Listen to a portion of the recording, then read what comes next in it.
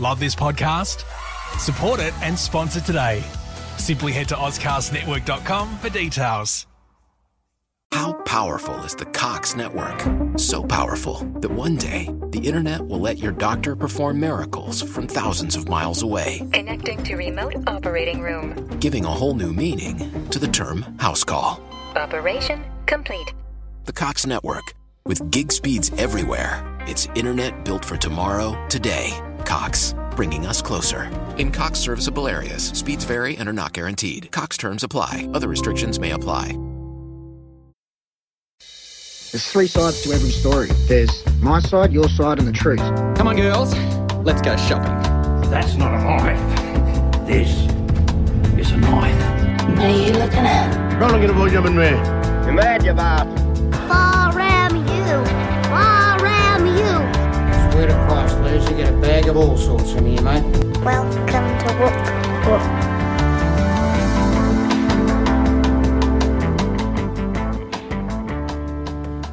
Welcome to another episode of The Curb. My name is Andrew Pearce, and this is the podcast that takes a look at Australian culture, films, and everything in between. This podcast is proudly recorded in the lands of the Whadjuk people of Perth region, and I pay respects to their elders both past, present, and emerging. On this particular episode, well, it's another great one. I get to chat to a BAFTA award-winning writer, Anthony Mullins, who has a new book out called Beyond the Hero's Journey. Now, this is a brilliant new book. It's a screenwriting guide, and look, I'm not a screenwriter. I have no idea about how to write a script, even though I've read multiple books on screenwriting, and I have no desire to write a script. However, I thoroughly enjoy reading books about screenwriting and the screenwriting process, because when there's something like Beyond the Hero's Journey, they actually help me as a critic and as a person look and enjoy films and TV just a little bit more.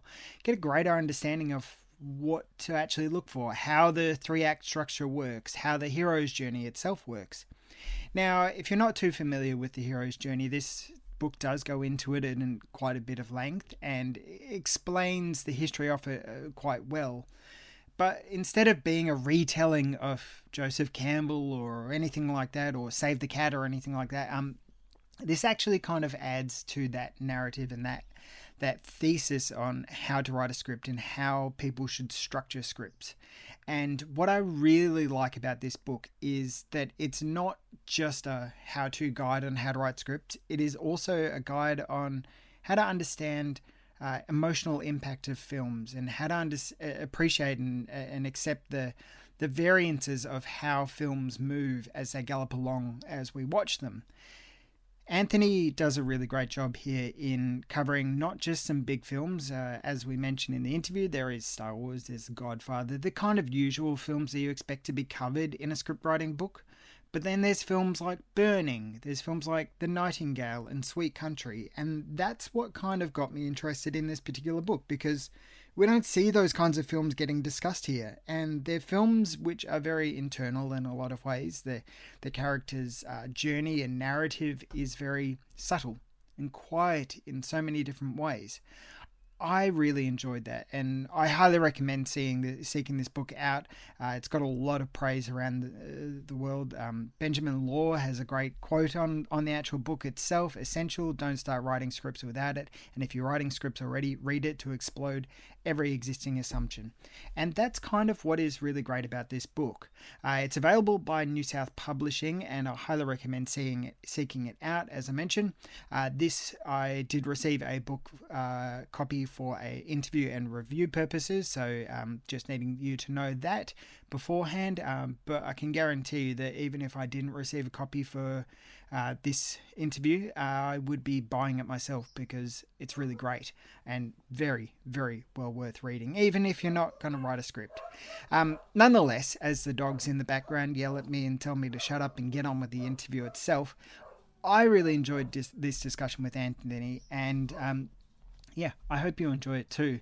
We start the discussion because we do these interviews over Zoom, so we've both got video, and I have a huge bookshelf full of DVDs behind me, and Anthony had a huge bookshelf full of books behind him.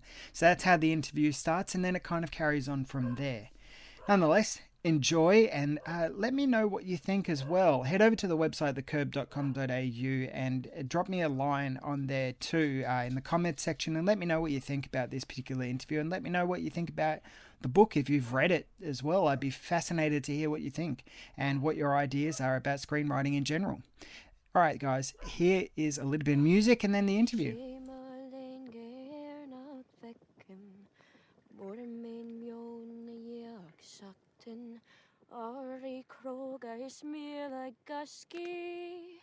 Eg fogert fan galjev.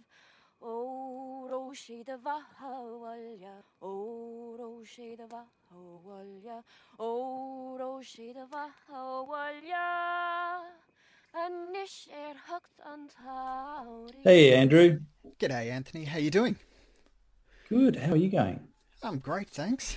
Yeah, going I well. love the DVD collection there. Oh, my God. Thank you. It's double stacked as well, so it's there's more than just what's sitting at the front of it, so it's good. Yeah, it's a nice book collection you've got there too. My wife is a writer as well, and she works in a bookstore, so every book that comes into this place, it never leaves. And up there, it's triple stacked. Right. So those are the books we never get to. You know? Oh, of course, yeah. How do you address all of that? Like, I mean, I haven't watched everything that's here. You buy them and they sit on there, and then you just kind of go, one day I'll watch it, and then you buy another one, and then you go. Well, interestingly, with the books that come in here, we do tend to read them all. I mean, I haven't read them all, but like Chrissy has read all of these books, and she likes to keep them because, I don't know, when she's working, she likes to be able to look at the bookshelf, and it kind of fires off prompts, I guess. It's like she's trying to crack a character or an idea, and she's just kind of browsing the bookstore, the book shelves the whole time, and it sort of just prompts different angles on things. That's how she explains it anyway.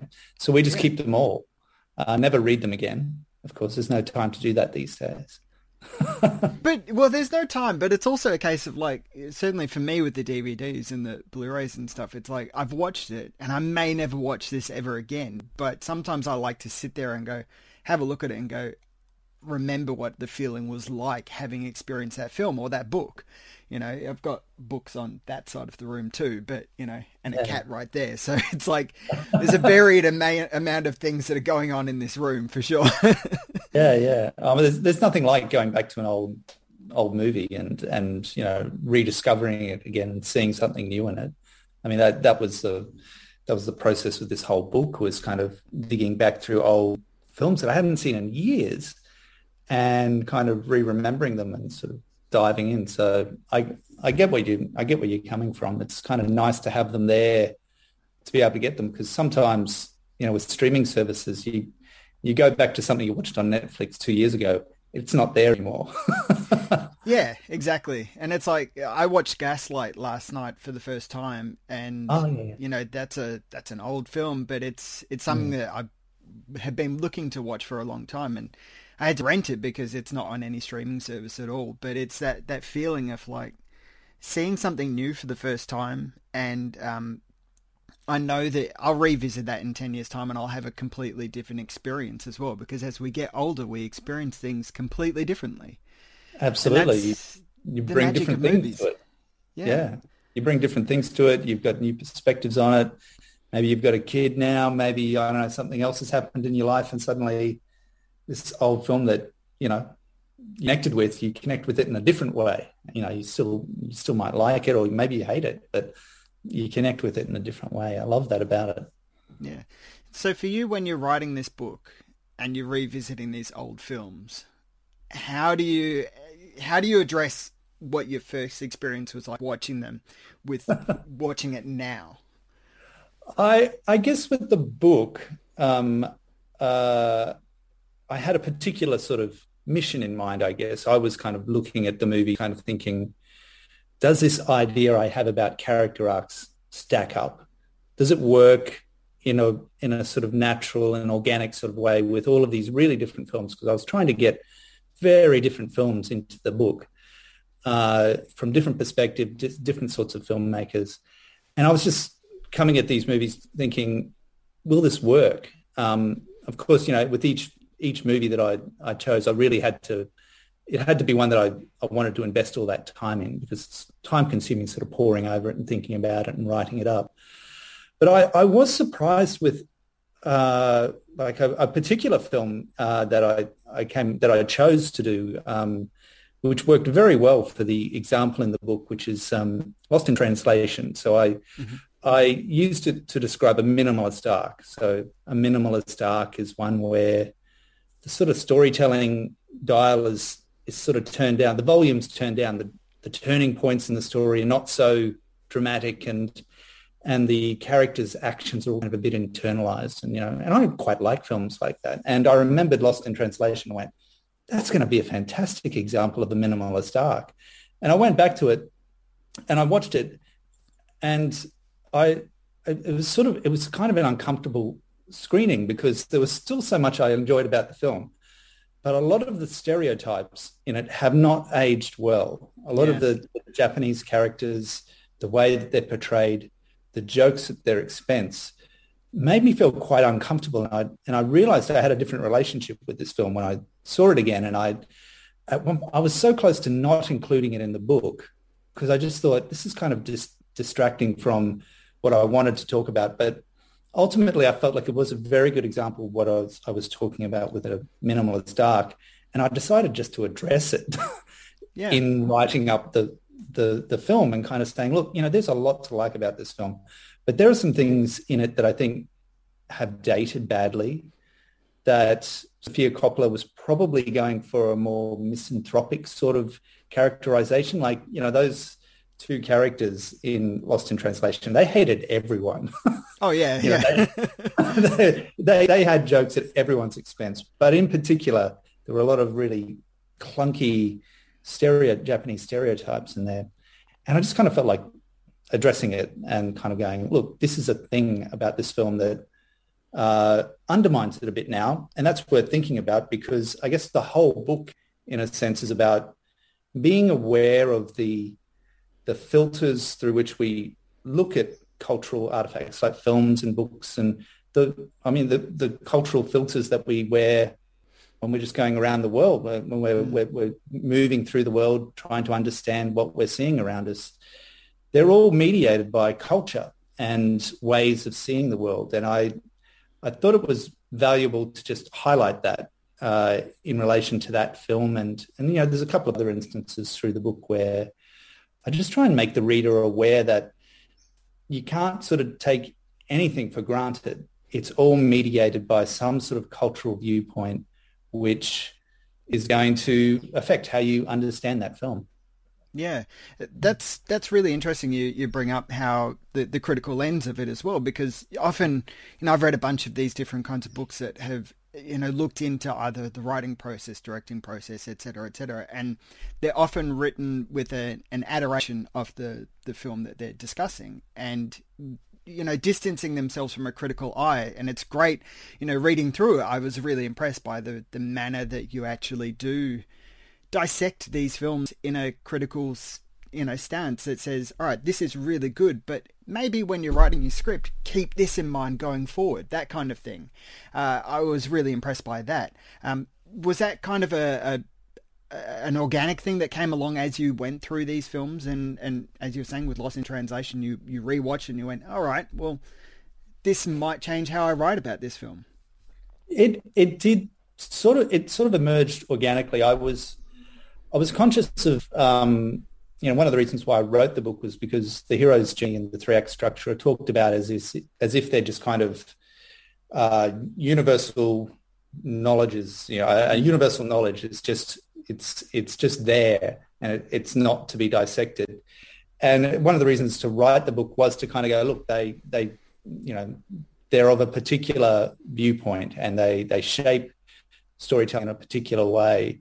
But I was also aware that the approach that I was describing, which was just about saying, look, character arcs are probably a bit more flexible, do a lot more with the character arc, but that's got a particular viewpoint as well. It's a particular Western viewpoint. It's about, it's still shaped around a particular point of view and the choices characters make. And at one point there in the book, I was kind of even thinking, what even is a choice? What do we understand a choice to be? And at that point, I kind of thought, okay, I don't want to go down that deep into sort of critical analysis, but I just wanted it to be, I wanted to just keep reminding the viewer that whatever approach you choose, that's the artistic choice that you've made, and you're trying to serve the storytelling in the best way you can. And so I guess it sort of emerged quite organically. I wanted to make sure that I did address it because I'm kind of allergic to any sort of approach to it, an artistic process where people go, this is the way, this is the only way. It's just like, I'm immediately suspicious that, there is not one way to do any of this stuff. Yeah.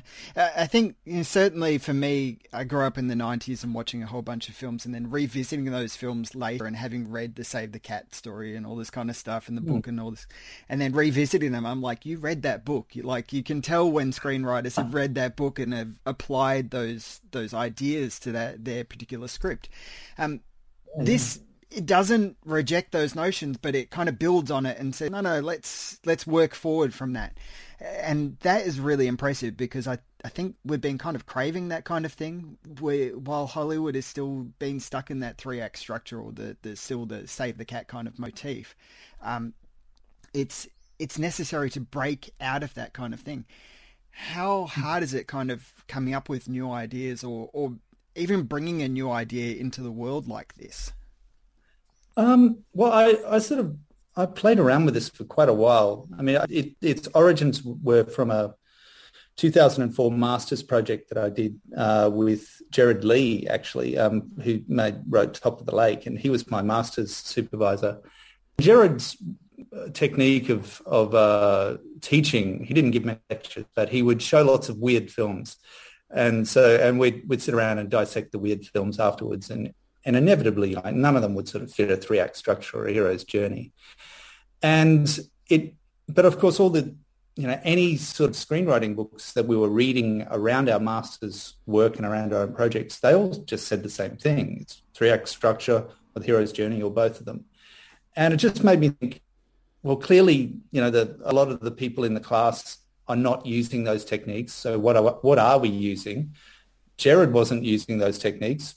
What is Gerard using? And as I moved through my career, I realized that, by and large, professional screenwriters don't use those techniques, particularly my background is in TV, and a 3-act structure is not very helpful to you in TV because it's a never-ending story. It just keeps on going. Where does one act finish and the next act begin? And in any 1-hour television episode, it's actually broken up into 5 or 6 acts. And each of those acts are separated by a commercial break. So, it's not some mythic sort of formula that is shaping the story here. It's just an advertising imperative. Those were sort of the origins of the book. And I thought about it for a long time. And the thing that just kept emerging was that idea of character arcs. Even though the writers I was working with and even in my own work, I expressed ideas around character arcs. We didn't always use the same terms. Someone would say, we need an escalation here, and someone else would say, we need a complication here, or we need a plot point, or we need a turning point. Or we all had different terminologies, but we were all essentially talking about the same idea, which was there's a shape to a character's story. And the thing that sort of encouraged me to write the book was I did a workshop around this group of novelists, and I was just talking about it was screenwriting for novelists, and I just introduced them to these ideas about the 3-act structure, the hero's journey, and character arcs. I said, look, the hero's journey is one sort of character arc. It's an optimistic story where it's about emotional transformation. That's a good story. There's a whole bunch of stories you can tell that way. But there's a whole bunch of other character arcs you can do too, where things don't turn out so well, or maybe the character doesn't transform. And the workshop really responded to that. They kind of went, they literally said, you should write a book about that. And and at the time I was like, really, I don't think the world needs another screenwriting book. But they kind of kept talking to me about it, and it did sort of feel like, yeah, this could actually be useful, because we're in a time at the moment where there are a lot of fantastic new voices coming through from people whose stories we haven't heard before. And it's really exciting and really encouraging. But when the only thing that they have to draw on is the 3-act structure and the hero's journey, a lot of those stories will be shut down, because it forces those different sorts of voices, different sorts of stories into a pre-existing formula. And I've seen it happen with young writers that I'm working with, where, like, literally the other day, a young writer was he'd set up this amazing character, this really gutsy character who was just defiant and bold. And then there was a moment in the first part of his story where he had what's called the meeting with the mentor. I don't know if you've ever heard of that from the hero's journey, but it's a moment where the hero has some doubts and he goes to a mentor, and the mentor says, no, you should keep on going. You should take up this challenge. But the character he'd set up didn't need a mentor. He didn't have any doubts. This character was bold and gutsy and defiant.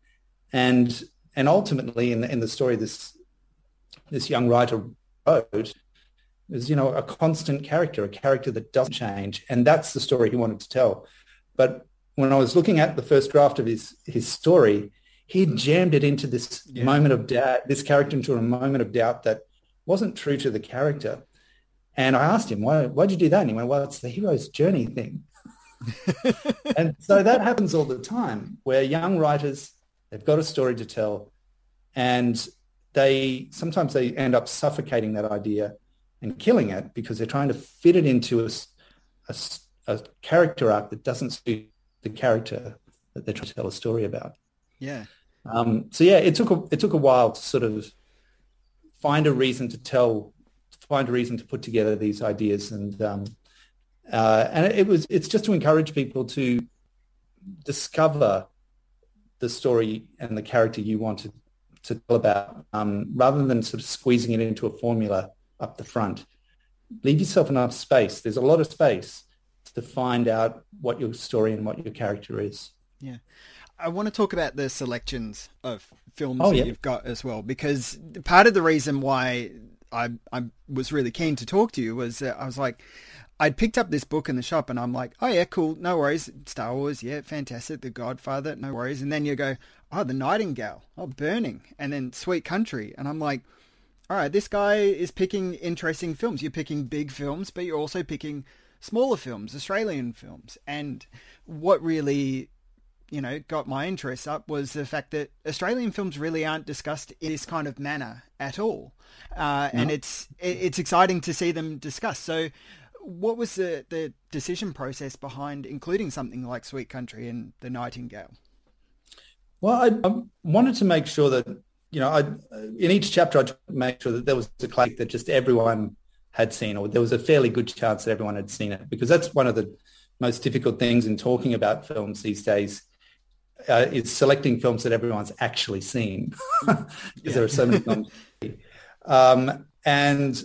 But I wanted to make sure that they all had some sort of critical or commercial significance to them. And, certainly The Nightingale and Sweet Country absolutely fit into that. I'm talking the books about to be released in the UK and the US, and I was talking to the UK publisher, and I was kind of imagining, and she's also the US publisher as well, and I was imagining she's going to say, Nightingale and Sweet Country, you've got to find some other examples. And she said, no, we know those films. They have travelled here.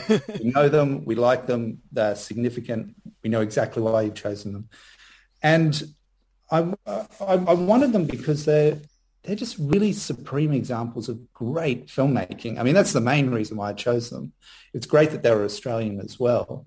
And, I wanted to make sure there were some Australian films in there, because we're good at this stuff, but, our films are kind of smaller, and they can kind of get lost in the global tsunami of content that we're all swimming in at the moment. But The Nightingale and Sweet Country are just so well realized, and they're bold and they're uncompromising films in many ways as well. And I really liked that about them. And I tried to choose films where the storytellers had gone for something particular. It's not just sort of generic storytelling for entertainment value, I guess, even though all of the films, I hope, are entertaining in their own way. They have a grounding and a significance and an ambition, I guess, an ambition to them that, it's sometimes rare in filmmaking. I love it when a storyteller takes me somewhere that I didn't expect to go. And I absolutely felt that with Nightingale and Sweet Country. Yeah.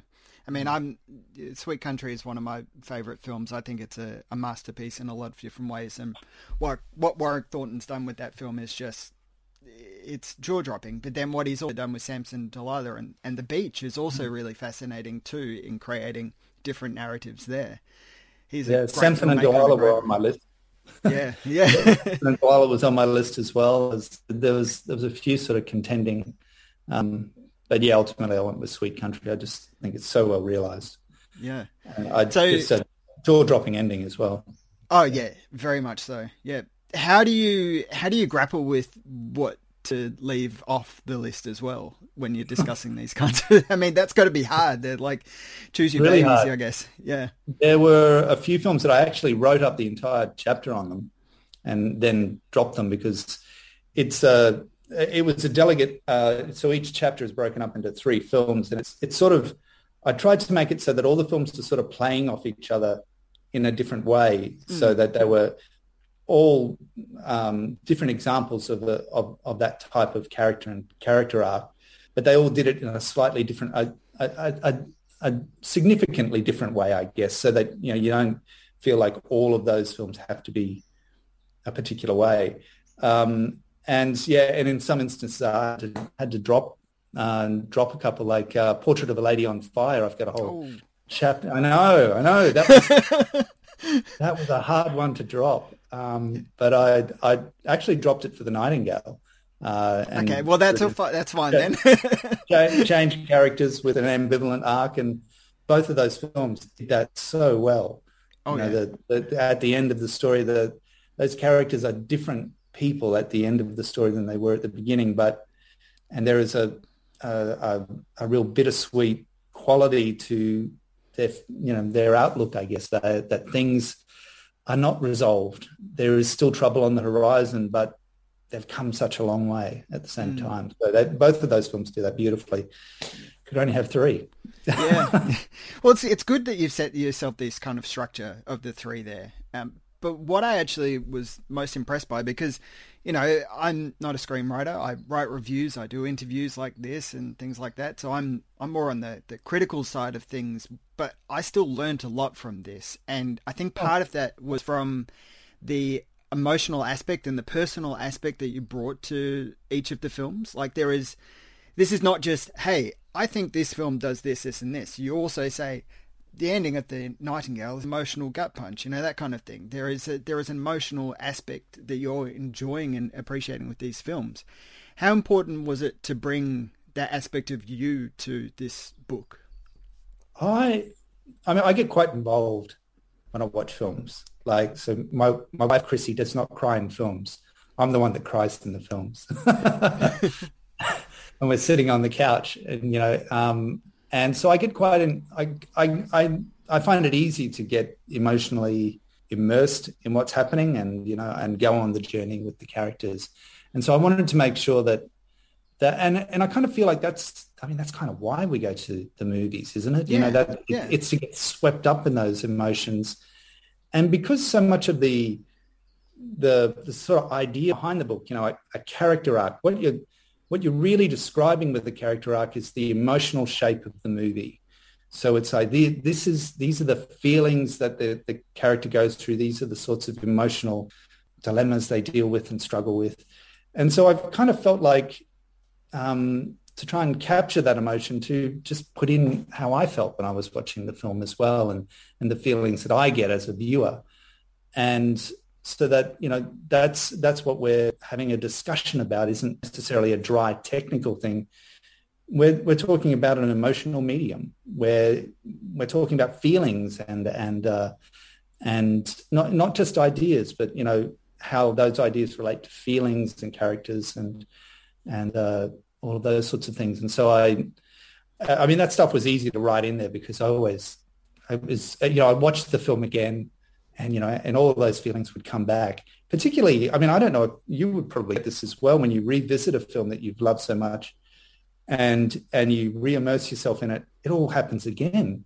You're back there again, and you're feeling those feelings, and you're wondering about those characters and wondering about those emotions, and it's terrific. I mean, it's one of the lovely things about films, and I wanted to capture that in the way that I wrote about them as well. I was wary of it being dry and technical. Yeah. Yeah, because I do sort of have these weird little diagrams through the entire book, which, at a first glance, it does look a bit technical, but hopefully the diagrams sort of help pinpoint those big emotional moments throughout the story, because ultimately it's about describing the emotional shape of the story. I mean, you call them weird and technical. I think they're brilliant. They're essential. I mean, it reminds me way back when Total Film magazine used to do film reviews, and the major film reviews that they did, they had a little graph, showing the peaks and troughs of how good the film was and things like that. And, oh my God, I'm going to go and find that.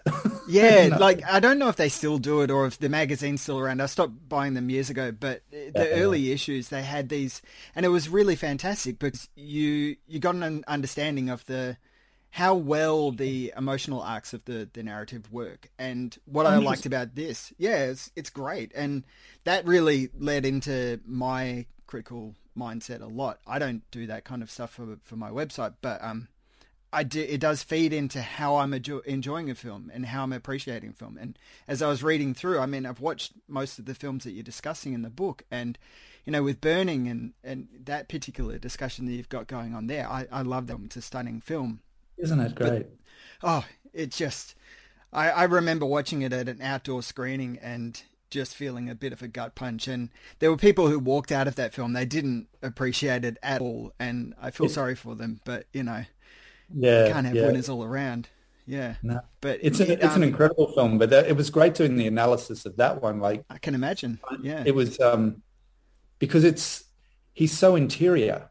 Yeah, he gives so little away. It's like, what the hell is he thinking? You have no idea. You can only imply. And it was a lot of fun putting that particular diagram together, and that, once again, that sort of incredibly oblique ending, where it's like, it could be a couple of ways. There's a couple of ways to understand that ending. But yeah, I just love that film so much. Incredible. Yeah, it is. It is really incredible. I like as well, I mean, obviously the focus is mostly on film writing here, but at the end you wrap in TV as well. There is a huge difference between the two because, of course, there's that breadth that TV shows have. And I think of Breaking Bad, for example, which has two core characters who one starts off as a hero and turns into a villain, and one kind of starts off as a villain and turns into a hero. And that's such a complex thing because it plays with the viewer's emotions of who should I side with? Well, I liked this guy before, but now he's doing terrible things. How do I deal with that?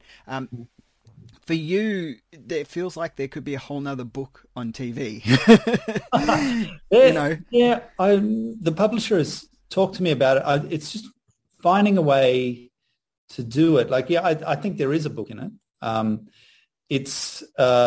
think I would still approach it through the idea of character arcs, because I mean, that's what, as TV writers, that's what we're always just talking about is, okay, well, what's the arc for the character this episode or this season or across the whole series? We're always talking about character arcs. The thing with TV that makes it trickier to sort of break down in the way that I've broken it down in this book is that TV is an ensemble medium.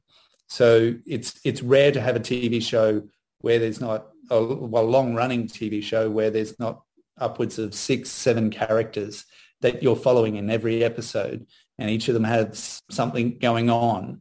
I think it's not unusual. One of the first TV shows I ever worked on was Lost. I was doing a spin-off web series for them, but I had to read all the scripts, and like in Lost, there's upwards of 15 characters that you're complex, following.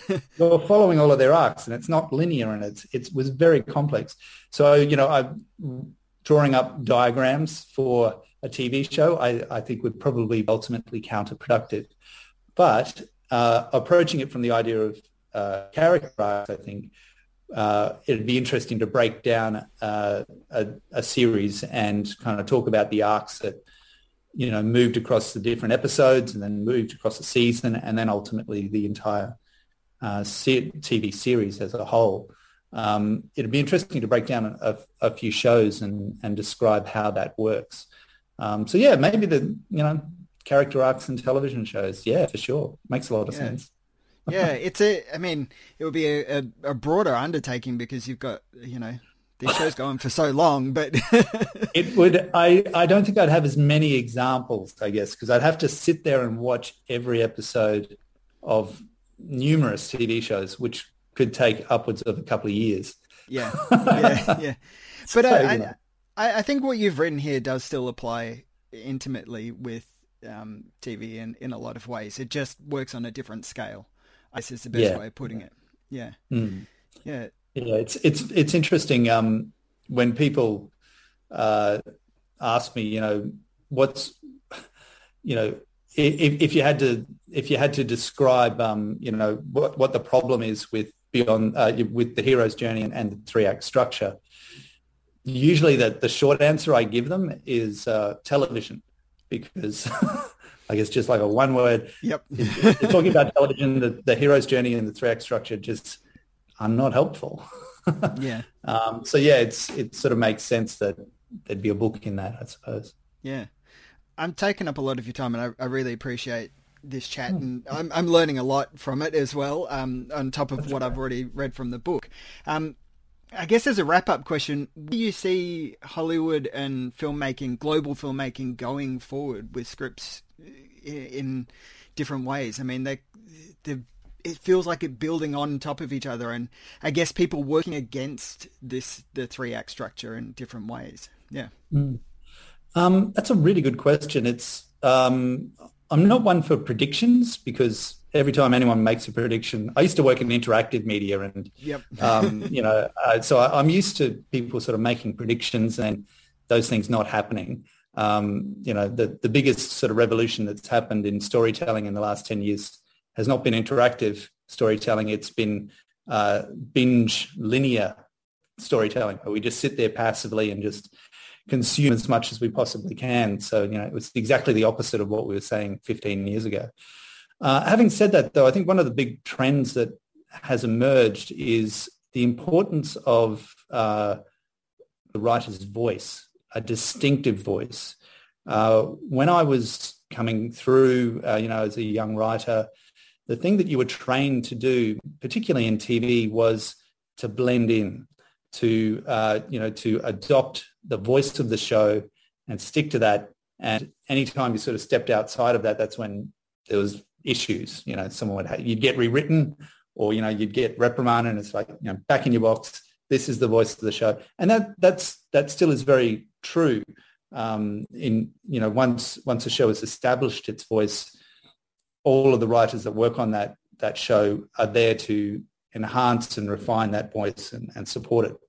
However, a lot of shows that are doing really well at the moment, like Michaela Cole's, I May Destroy You, and Phoebe Waller-Bridge, Killing Eve, and Search Party, and all of the really distinctive shows have distinctive voices, and they're coming from writers and groups of writers we don't often hear from, and they're the really, really successful shows, both commercially and critically.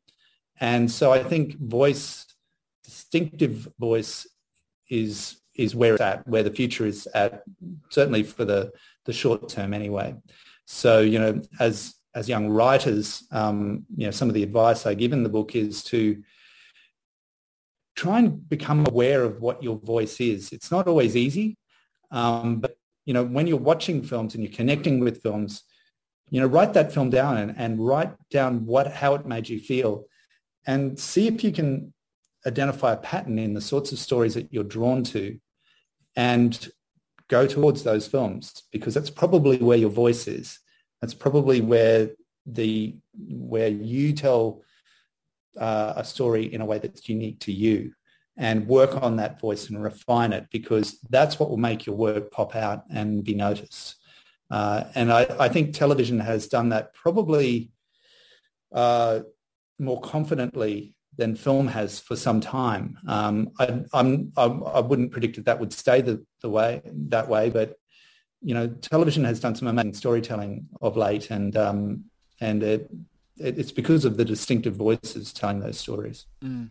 Yeah, I definitely find that too, and I think it's interesting seeing somebody like, obviously there's been ghostwriters for years in Hollywood and things like that, but knowing that Phoebe Waller-Bridge has added dialogue to the new Bond film and things like that it shows how distinctive that voice is, and there was an announcement made, hey, she's going to add dialogue to this, and it's like, okay, this is really interesting. We're going to see what happens there. So, yeah.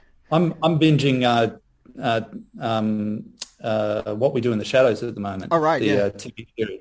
And, Taika Waititi's voice is just so distinctive. And I guess it's almost a New Zealand voice. It's not just Taika, but, it's Jermaine Clements as well, and all of those guys. But they have this unified sort of way of seeing the world and understanding the world, and the way that they shape a story and shape a joke. And it's really distinctive. And, we could learn a lot from them.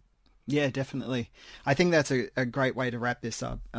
Thank you, Anthony, for your time. It's been a wonderful Thank you, Andrew. Yeah. Yeah. Awesome. All right. And congrats on the blog too. It's I'm really enjoying, to tell you the truth, I wasn't aware of it. That's all right. Not very many people are, but it's working. It's building up. Yeah. Look, I'm really impressed that you're championing Australian films there. So it's fantastic. Yeah. Thank you. It's years ago I was covering, I was writing up Marvel reviews and stuff like that, and I'm like, okay, fine, no worries, great. And then they would get, some interest, but I was like, this isn't really exciting me that much, and my interest is talking about the passion and things like that, and what excites you and finding your own voice. And it's like, well, I found my own voice, and it's talking about Australian films, and I've loved doing it because, well. Yeah, thank you. I try and do a good job of it, because there's not very many people writing about them and talking or interviewing people, and I'm like, okay, if I can excel at this, then I can help people pay attention to the smaller films. I've literally just gotten off an interview with Mark Leonard Winter, whose film Disclosure is just out on renting and stuff like that. It's a great film, really well written and directed and performed. But it's a small film that, it's a hard sell, and it's kind of like, well, if I can get behind that, then, maybe 5 people might watch it and tell 5 other people and all this kind of stuff. Well, the thing that I'm really connecting with on your blog is I'm learning about all of these smaller films that I had no idea were out there. And it's a way of, you're going to be my way of keeping track of the smaller releases now, because, it's so hard for them to get exposure anywhere. Oh, it really is, yeah.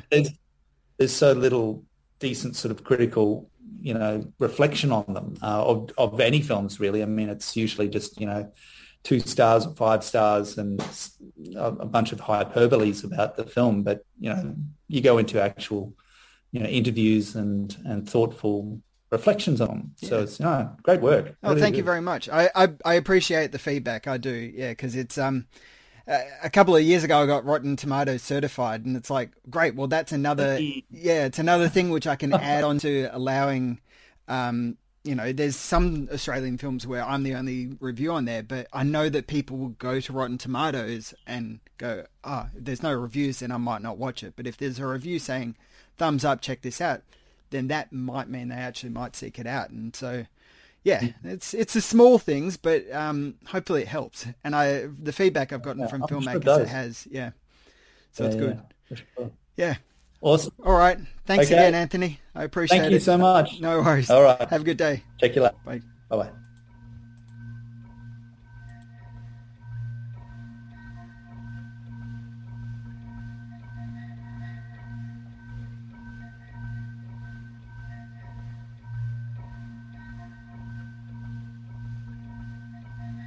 That is BAFTA award-winning writer Anthony Mullins talking about his book, Beyond the Hero's Journey, which is out right now in bookstores around Australia, and I highly recommend picking it up through New South Publishing is the publishing company to get it through. I will stick a link in the show notes, and definitely pick this book up. Even if you just have a cursory interest in film or film writing or film plotting or anything like that, then this is a book for you. I think it's really fantastic and great reading. So Beyond the Hero's Journey. I believe it will be coming out in both America and the UK very soon. All right. Thanks for listening, guys. I really appreciate it. It's also like I contemplated whether or not to leave in that feedback that Anthony left about the website. But I think it's really I think it was really nice to hear, and it's great hearing it from somebody like Anthony as well about what the Curb does. It's fantastic that there are readers out there, and people always new readers finding the website and things like that. It's always exciting to hear people enjoy what I do on the website and what the other writers do as well. There's a lot of other writers on the website, which you can head over to thecurb.com.au to read their reviews, my reviews, and listen to other interviews as well. And if you want, also follow us on social media. We're The Curb AU on both Facebook and on Twitter. And look, go the extra step. If you can, it would be fantastic. Patreon.com/The Curb AU. As little as $1 a month helps keep this website nice and independent. Alright guys, go and pick up Beyond the Hero's Journey. It's a great read, and if you're a screenwriter out there or a filmmaker who's interested in learning and honing your craft, then this is the book for you. Cheers guys, take care, and I'll see you on the next one.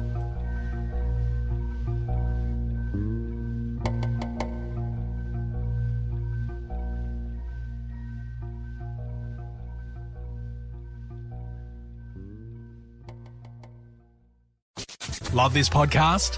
Support it and sponsor today. Simply head to AuscastNetwork.com for details. Get great fall savings on all your home care and entertaining needs during the Fall Home Care event at Safeway. Head into Safeway and get deals on products like Clorox Disinfecting Wipes, Swiffer Wet Mopping Cloths, Lysol All-Purpose Cleaner, Swiffer Wet Jet Mopping Pads, Mr. Clean Multi-Surface Cleaner, or Lysol Power Toilet Bowl Cleaner. Visit Safeway.com or head into your local store for more details. Offers expire October 31st. Restrictions apply. Promotions may vary.